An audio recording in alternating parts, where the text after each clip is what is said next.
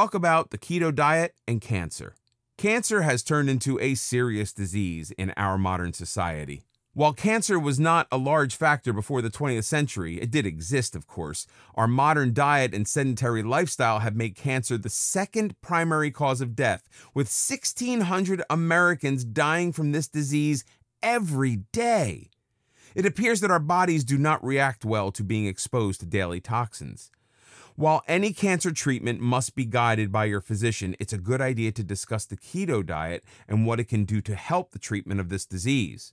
A cancer-specific keto diet may consist of as much as 90% fat. There's a very good reason for that. What doctors do know is that cancer cells feed off carbohydrates and sugar.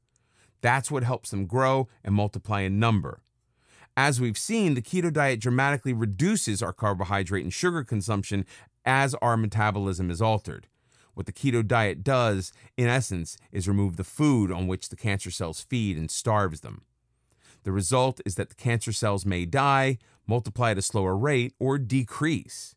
Another reason why a keto diet is able to slow down the growth of cancer cells is that by reducing calories, cancer cells have less energy to develop and grow in the first place.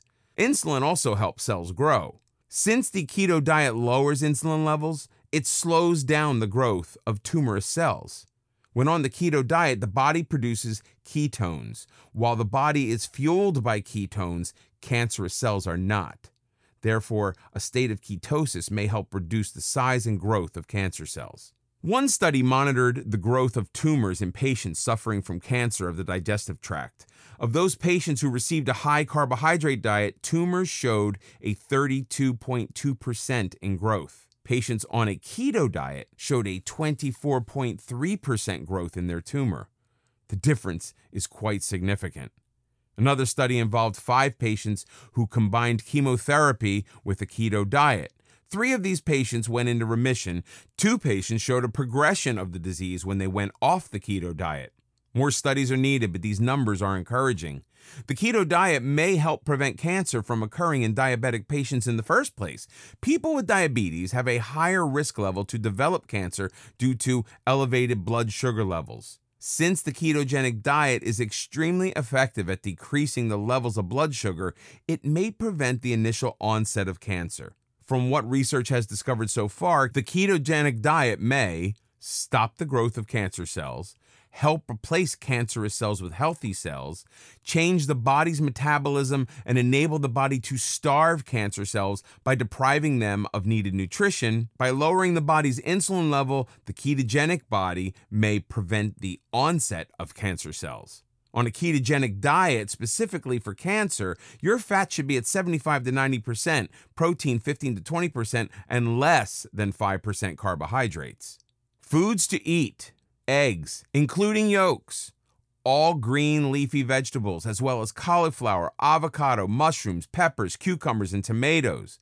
When choosing dairy, opt for a full-fat version of cheeses, butter, sour cream, yogurt, and milk. Eat nuts such as walnuts, almonds, filberts, and sunflower and pumpkin seeds. Foods to eat in moderation: have 1 helping of root vegetables, such as yams, parsnips, carrots, and turnips every day. Fruits contain sugar, so treat them like candy, 1 small piece per day. A glass of wine, vodka, whiskey, and brandy once a week. No cocktails with sugars. A small piece of chocolate with 75% or higher cocoa content once a week.